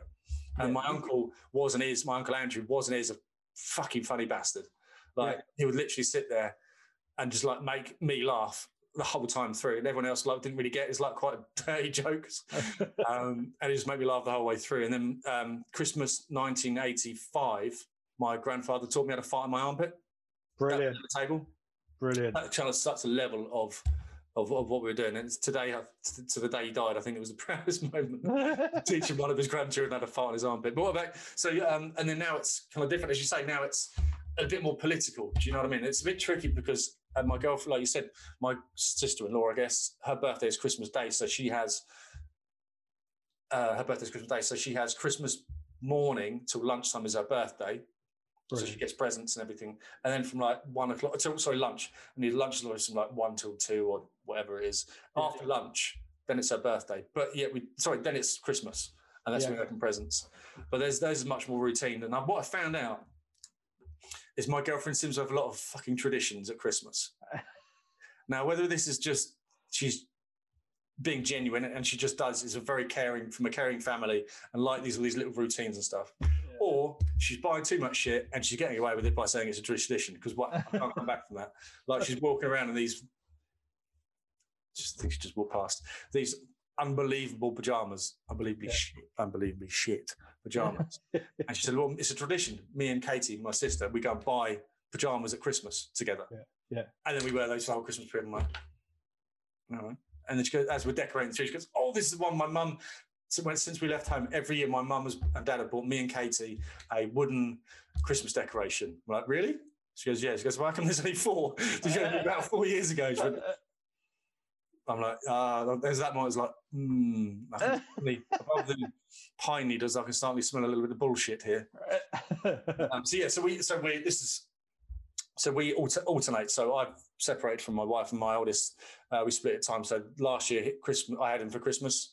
Yeah. This year I don't have him for New Year's. So this Christmas we're going to go to Eleanor's parents. Yeah.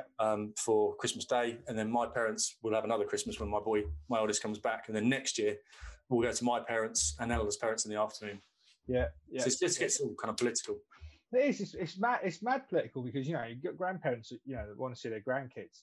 And you also want to have time with them as well. And don't get me wrong, there's also that you look after them mentality, a little bit, but I think we know the joy that our parents get. Oh, massive. All their grandkids, right? We're done for them. Do you know what I mean? We'll just sit around and piss them. They just love it, absolutely love it. Yeah, and it is huge. Like you mentioned about, that your house was the family. Your house was when all the family come over. I briefly mentioned that mine all lived away. And when I'm about away, I'm in South Wales. So where I live, I didn't see them. I think I'm 39 now, so I think I've only ever been down to a Christmas there 5-6 times tops. So majority of it was here. So we always had and I still stand by it. We always made sure we had a close family here, and then plus a close friendship group. And what we used to do is every Christmas there used to be a family that used to basically say, look, come to ours, have your breakfast, do your thing, come to ours until about 1-2 o'clock, and then go back. Sometimes it'd be mad raucous, just people. The older we all got as kids, it was kind of a little bit more freer to drink a little bit more and not worry too much about what it was. And then also we all got a little bit older again, i.e. the kids were about 18, and we could, we suddenly then it was all down to the pubs. Yeah, just because I think my son is screaming for some reason. I've got to go and see No, go. So to fill this dead air on this Christmas festive season, I shall talk to you about the Christmas tree. Anybody else have multiple Christmas trees just on the basis that their wife has to have the Christmas tree done a certain way? In my house, I've got 2 Christmas trees. One of them, me and my 2 kids are not allowed to touch. Yeah. It is pristine into what it looks like. And then we have another one, which is basically a smorgasbord of useless tat. Oh yeah, you're doing some hold music. And no, I was talking about Christmas trees. Okay. So what I was saying is your house like my house? So when we was together and it was no kids, right? My wife goes well overboard on the Christmas tree. She loves it. It's kind of her thing. Yeah. And it's kind of fun and it's cute, to an extent. Yeah, Kelly did that. Yeah, Kelly did that. Then you start having kids and it's like, no. Now we've got to bring the kids into the routine. And then obviously Callum got to an age where not only was he able to put the decorations on, he wanted to put them where he wanted to put them.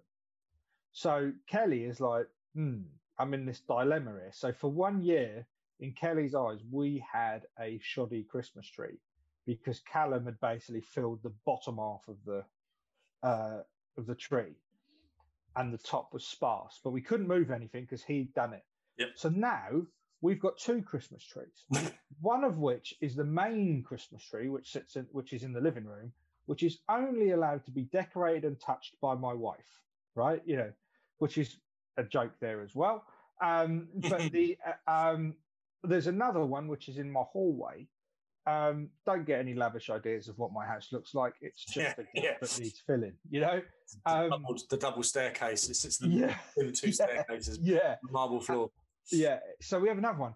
But what's now happened is that obviously I've got a boy that's 9 that doesn't really give a monkeys about the tree, and I've got a daughter that's 3 who loves the tree and wants to get involved. Right? And it's all pretty lights and whatnot. But we got given basically the tap box, right? The box that, your mum, like you said about Eleanor, mine was that we used to buy, we used to get a bauble bought for us every year, that sort of thing. That doesn't go on the main tree with my wife. That's the one with the pretty butterflies and the pretty fairies and all that, right? No, I get it on my tree, right? So the Liverpool one that I've got, the boob one that I bought from Ann Summers as a joke when I first moved in, all of this sort of stuff is all there. And it's like, no, stick it on the tree. So now suddenly this tree, and I love it, but I kind of look at it in a weird way and think, we're missing a trick here. Yeah. It's kind of like, we're all meant to be doing this. This is meant to be that idyllic Christmas moment, and you pick your youngest one up and you put the star on the tree. Yeah. None of that. Not in my house. I'll tell you how to deal with this, because so Ben, my oldest, was 3 when my girlfriend came into our lives, and was 5 when she kind of moved in. Yeah. So the first year she was kind of a little bit, what do I say? So we got a Christmas tree, all decorated it together, fine. Second year we're in our house that we've got together now, rather than her being in my house. And it was us, her, because we'd had our child together at that point. She goes, I want to decorate this together. And we're kind of like, okay, this is going to be awkward because my son didn't want to decorate it. So this year, hey, if you got a pen, everyone get a pen. This is how you deal with Christmas tree politics, right? When it got the Christmas tree, when my parents picked it up, my parents go, look, we'd love to buy you an amazing Christmas tree. I'm like, brilliant. Come around to ours, we'll have some mulled wine, decorate it, and have a lovely family time and watch the best Christmas movie, National Lampoon's Christmas Vacation. Kind of Chase family tradition.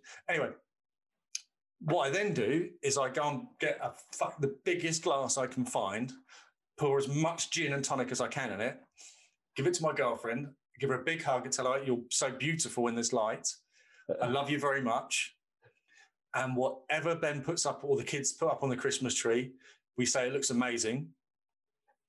And you redecorate when they go to bed. And she went, I'm so glad you said something, because I was starting to get like a little bit of like a OCD and anxiety about it. I'm like, no, it looks horrific. And it's kind of saying everything's below. Looks like someone's like used the tinsel as a butt plug. And kind of hands down and fight all over the Christmas tree. It looks horrific. But so I was like, look, that's how we deal with it. Look, the most important thing is it's about family. It doesn't really matter. The main thing is that the kids have fun and we're all together. But I get that we've got to look at it every day for 20 days. Yeah. So when they go to bed, I will sit back and have an inane conversation with you about all the family traditions while you redecorate the Christmas tree. But we do the kind of whole thing of like, the last thing that goes on is the star and my boy, where I lift my bar up to it. And it's kind of, that's pretty much the only tradition, apart from me drinking so much I puke on Christmas Eve. No, we got a few of them. My wife, my mother-in-law, always, when they were kids, that she always used to like cook a certain dinner at Christmas Eve. That's been taken across our way. It's just trying to think. Some other ones. We usually do like pajamas for the kids in the morning. The night before they go to bed, they have a fresh pair of Christmas pajamas and that sort of stuff. But no, we do. We're kind of subtle with ours. It's not mad. It's more jokey. For us, we're not, I wouldn't say no family's normal, but we are kind of left of funny, you know. So we kind of one of the big jokes we have in the thing. My wife believes that it's Christmas as soon as you see the Coca-Cola advert, right? You know, the truck one. I think it's Christmas when I'm allowed the chocolates on the Christmas tree. I think it's Christmas when I don't have to go to work. So that's what it is, because I look, I get why people, especially this year, I get why people have decorate the Christmas house Christmas early, get with Christmas early, jump on board with the mulled wine and Christmas thing. But I'm like, I can't really get into Christmas until I know that I haven't got any work to do. Yeah. I mean, there's always going to be work to do, but until I can kind of justify not working anymore. Yeah. So until that point, I'm like, I want to relax and have fun with you guys, but I'm still thinking about work. And same as you, I run a couple of my own businesses. So I'm always thinking. And Christmas is actually, another reason I like Christmas is it's the time I know I'm not losing out any ground to anything. I'm not missing any opportunities. So I'm like, do you know what? It's actually the time I can down tools and not worry about anything else that I'm missing something, because everybody else is off as well. You know, some holidays you can plan it badly, like obviously working kind of football. So summer's okay, but you're never sure if there's a tournament or a deal, the transfer or something you're missing out on that you can kind of capitalise on. So Christmas is the time where everyone downs tools, and that's one of the reasons I love it. I feel what I was talking about now. Oh, no, it was just, we were just talking about, you know, kind of traditions and all that, and when we think Christmas was. So, you know, I'm a December baby, so you know we go back to, we've had our Christmas tree up since the beginning of November. You know, ever since I've been alive, I don't think we've ever put our Christmas tree up until like the 10th. The earliest has been like the 10th of December. Yeah, because my birthday's so close to, you know, within that part of December. Yeah, that we, you know, it's kind of let him have his birthday, and then we'll go into Christmas mode. You know, and we kind of build up from there. Yeah. Yeah, and we've kind of stuck with that, and I guess that's a tradition. But with this year, no, I'd had enough. You know, even I was bored. I was like, you know, come on. But that's probably why I'm 10 movies down of Christmas. You know, like we're in some real ropey areas of Netflix. You know, trying to find a Christmas film. A Christmas Chronicles last year was brilliant. Christmas Chronicles is just dire. You know, so Chronicles the one with Kurt Russell, because they've done a second one. I slept all the way through it last weekend. Is it any good? Yeah, nice. Is it? Yeah, the first was brilliant. Yeah. The other one, which is the one that's a bit like Hamilton, it's got Forrest Whitaker in it. Yeah, I'm no good with films that sing. Right? If somebody says to you, "What color is the sky?" the answer is blue. Why do they have to have a 4.5 minute song about what the sky is? Right? Because if that happens every other sentence, it's a 2-hour film. That's Titson, isn't it? Yeah. The only one I don't mind is Moana. It's all the same. Greatest Showman could have been 30 minutes long. Could have been 30 minutes long. If they'd had answered every bloody question in a one-word answer, it's a 30-minute long film. Show. Yeah, you know, somebody just should have gone, yes. It is. Well done. That's it. Job done. You know, job done.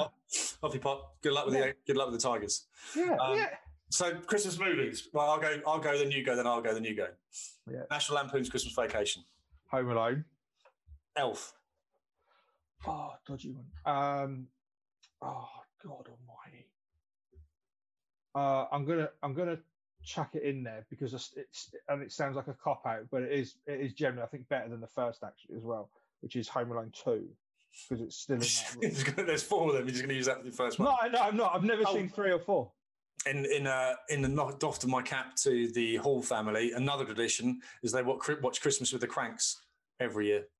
I haven't seen that. It's generally, it's not.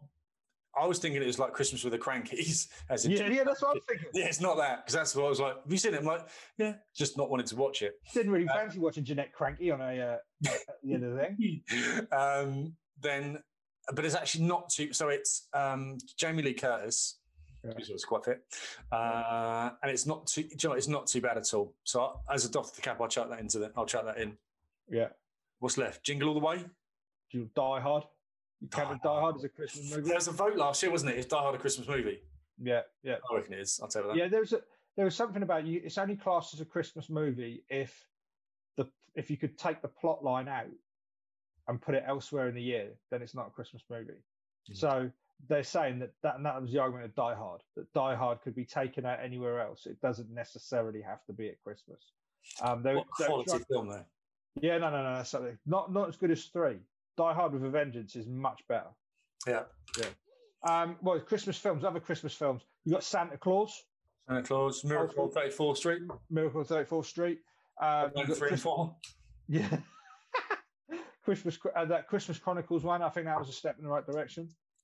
Yeah, no, we're kind of in and around it. But we watched one on Netflix the other day, and I was going basically having breakfast in bed, and I was knackered. The little one had been up all night, so I just piled him in and went, "How about we have breakfast in bed?" And everyone goes, "Yeah!" So I put it in there, put my mask on, and earphones in, and let them watch a movie. I didn't.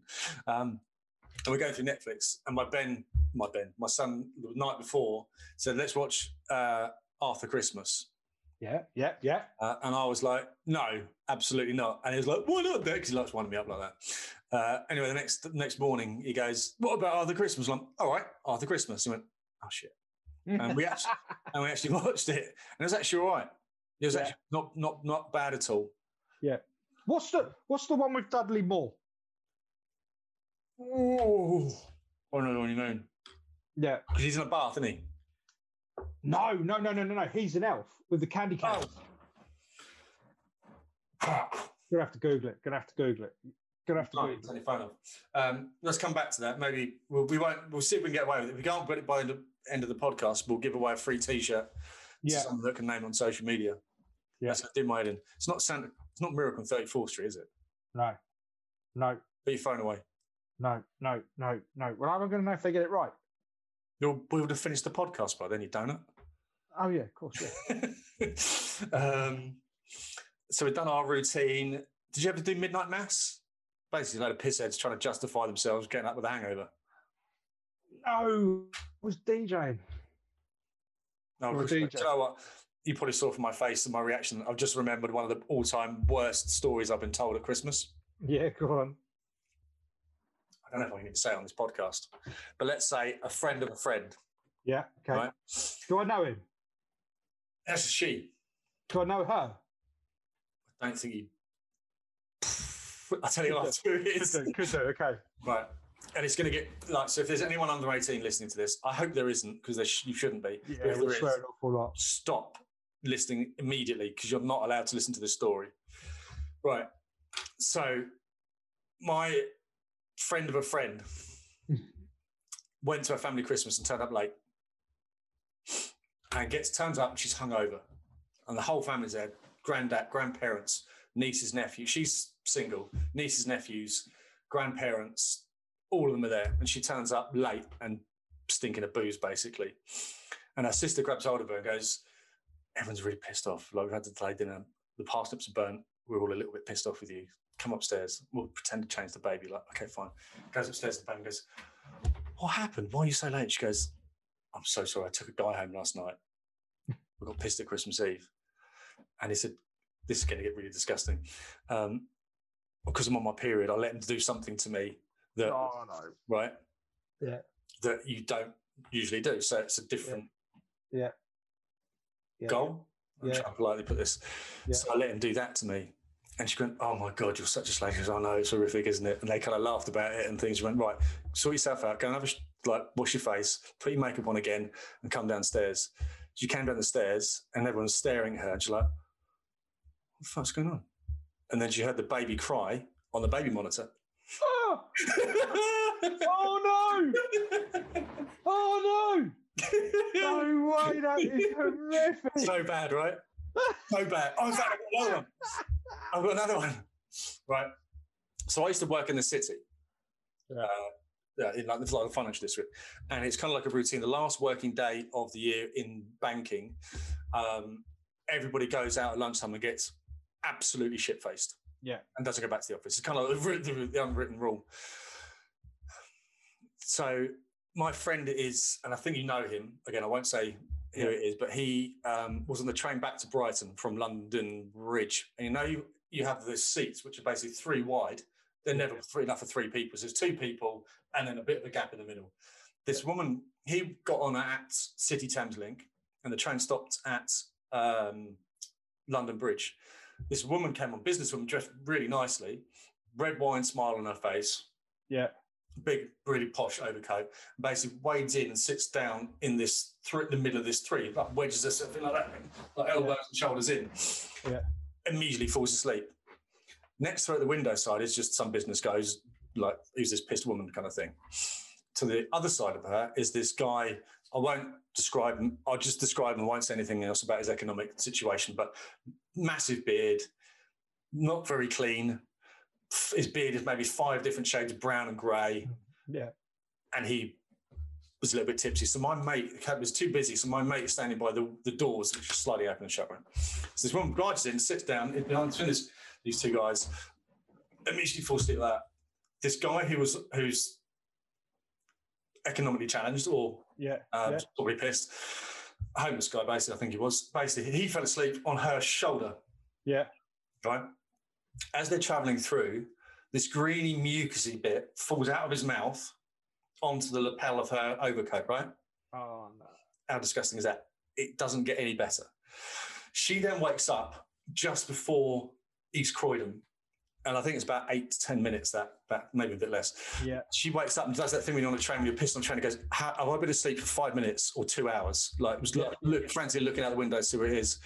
And as she's looking out, she sees this greeny, mucusy shit on her shoulder and goes and sucks it up to the disgust of the rest of the train that's seen all of this happen. And it was going, whoa. Oh, that's disgusting. And you see it going, I don't remember drinking cider tonight. But it was going, so that's a story I used to tell at lots of Christmas parties, that I've actually had someone run off to the toilet. Yeah. Because it's so disgusting. I've seen a few not scary things. I've seen a few mad things.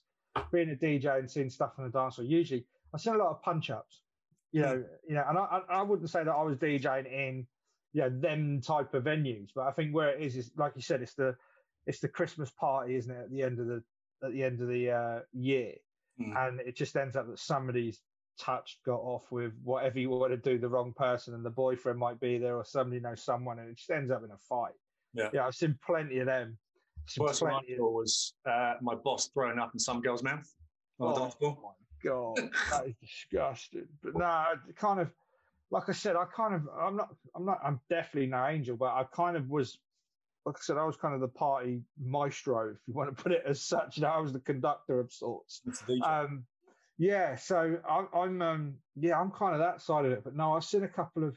I know of a family friend that got so drunk in the morning that he fell asleep in his dinner. Like literally the whole family is sitting there, and he did the proper complete head plant, straight in. I've seen that. I know people that have kind of had a nap and never got back up because they're so drunk. I had one. So my tradition used to be, when I was single, I used to kind of go to the local pub, which was the Checkers. And it used to be open from 12 till 2. And when I was single, we used to go there Christmas Eve, Whites and Checkers was Christmas Eve, get pissed up, go home, wake up about 10, shower change, say happy Christmas everyone, go to the pub from 12 till 2 and then head home. This year, they started a lock-in. So me and about 3 mates, you know who you are, stayed there for a lock-in and got absolutely steaming. One guy's sister had to come and pick him up for a family meal, and he got a napkin and cut tore eye holes in it, and was going to his granddad over Christmas dinner. I got a call from my mum saying, "Where are you? And how long are you going to be?" I was like, "I'm on my way home. Sorry about that. I was in the pub having a lock-in. I didn't have a signal on my phone." I said, "Did you save me any dinner?" She went, "Save you any dinner? We've been waiting for you." This is like 6 o'clock in the evening now. So I've been waiting for Christmas lunch for like 2.5 hours, I think it was. So I come bowling in hammered, going, "I'm too drunk to eat anything." They were not. That's probably the angriest I've ever seen my mum at me. Mate, really? I don't know. You surely find it's hard to believe that she actually hasn't been that angry at me very much. I don't believe that for a minute. No, she has. She's not. She's a very patient woman. Was you ever? Because obviously I used to be your football manager technically, very, very, very early on. Did you ever come out on our Christmas do's? Yeah. Yeah. So I know that was probably one when we speak about traditions and kind of drunken stories. They're the ones that's that was meant. So I used to run a Sunday league football team that was pretty good. I think that's pretty mildly. Yeah, I think we pretty much put it mildly there. We was actually very good, but we had a very young team. That was very much the case.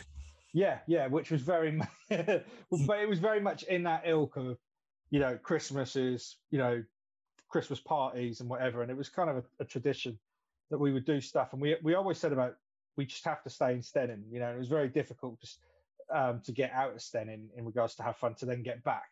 It was it was cost you as much as drinking money as was to get back home. So we always did it in Stenning, and we've done pub golf and stuff like that.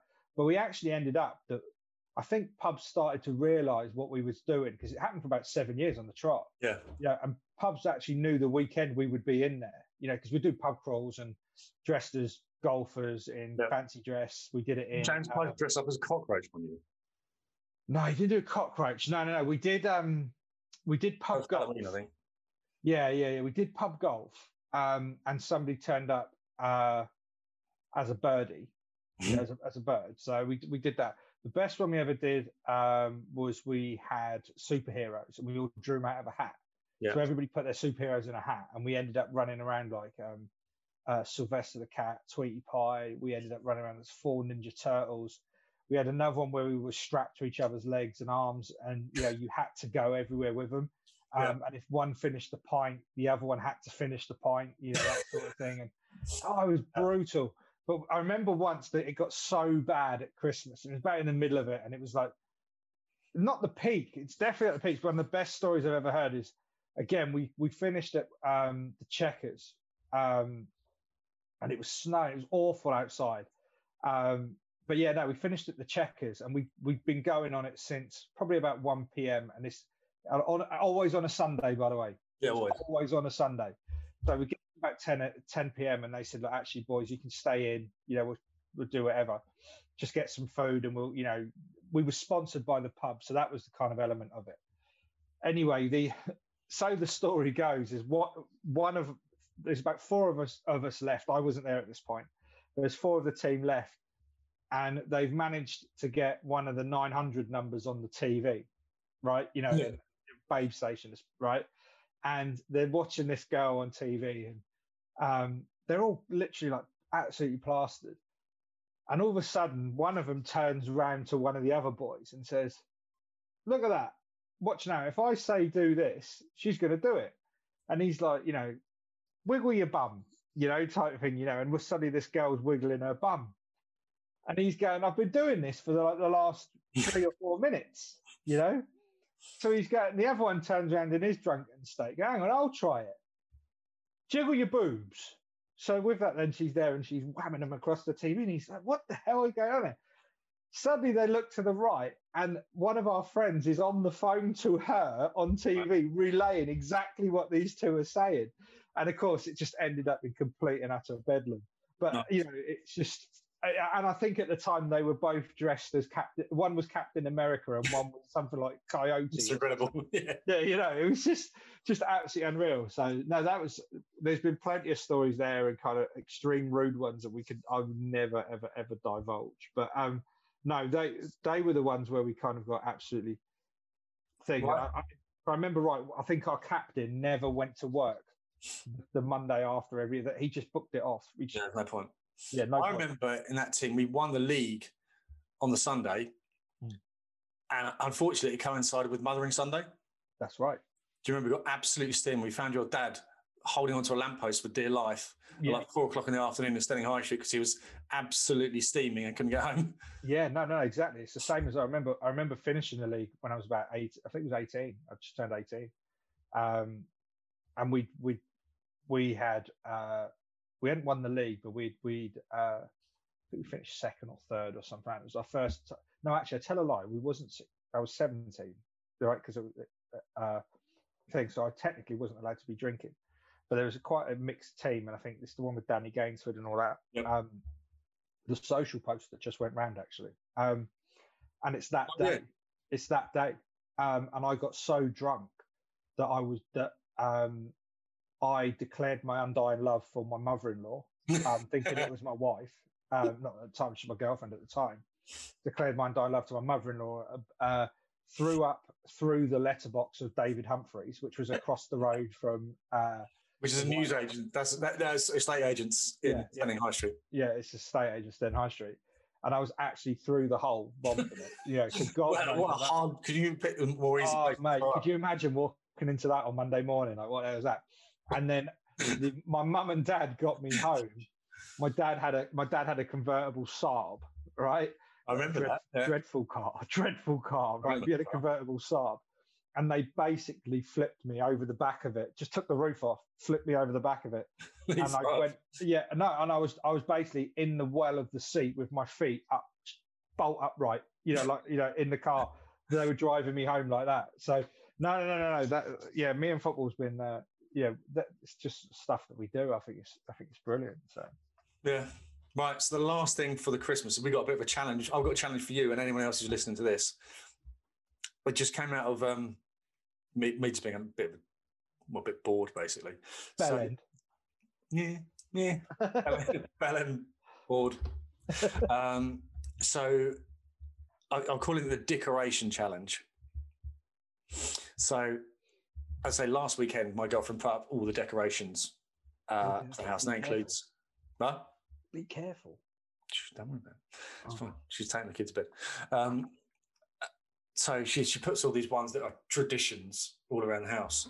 And my youngest is now like massively into birds, flying birds, and Play-Doh.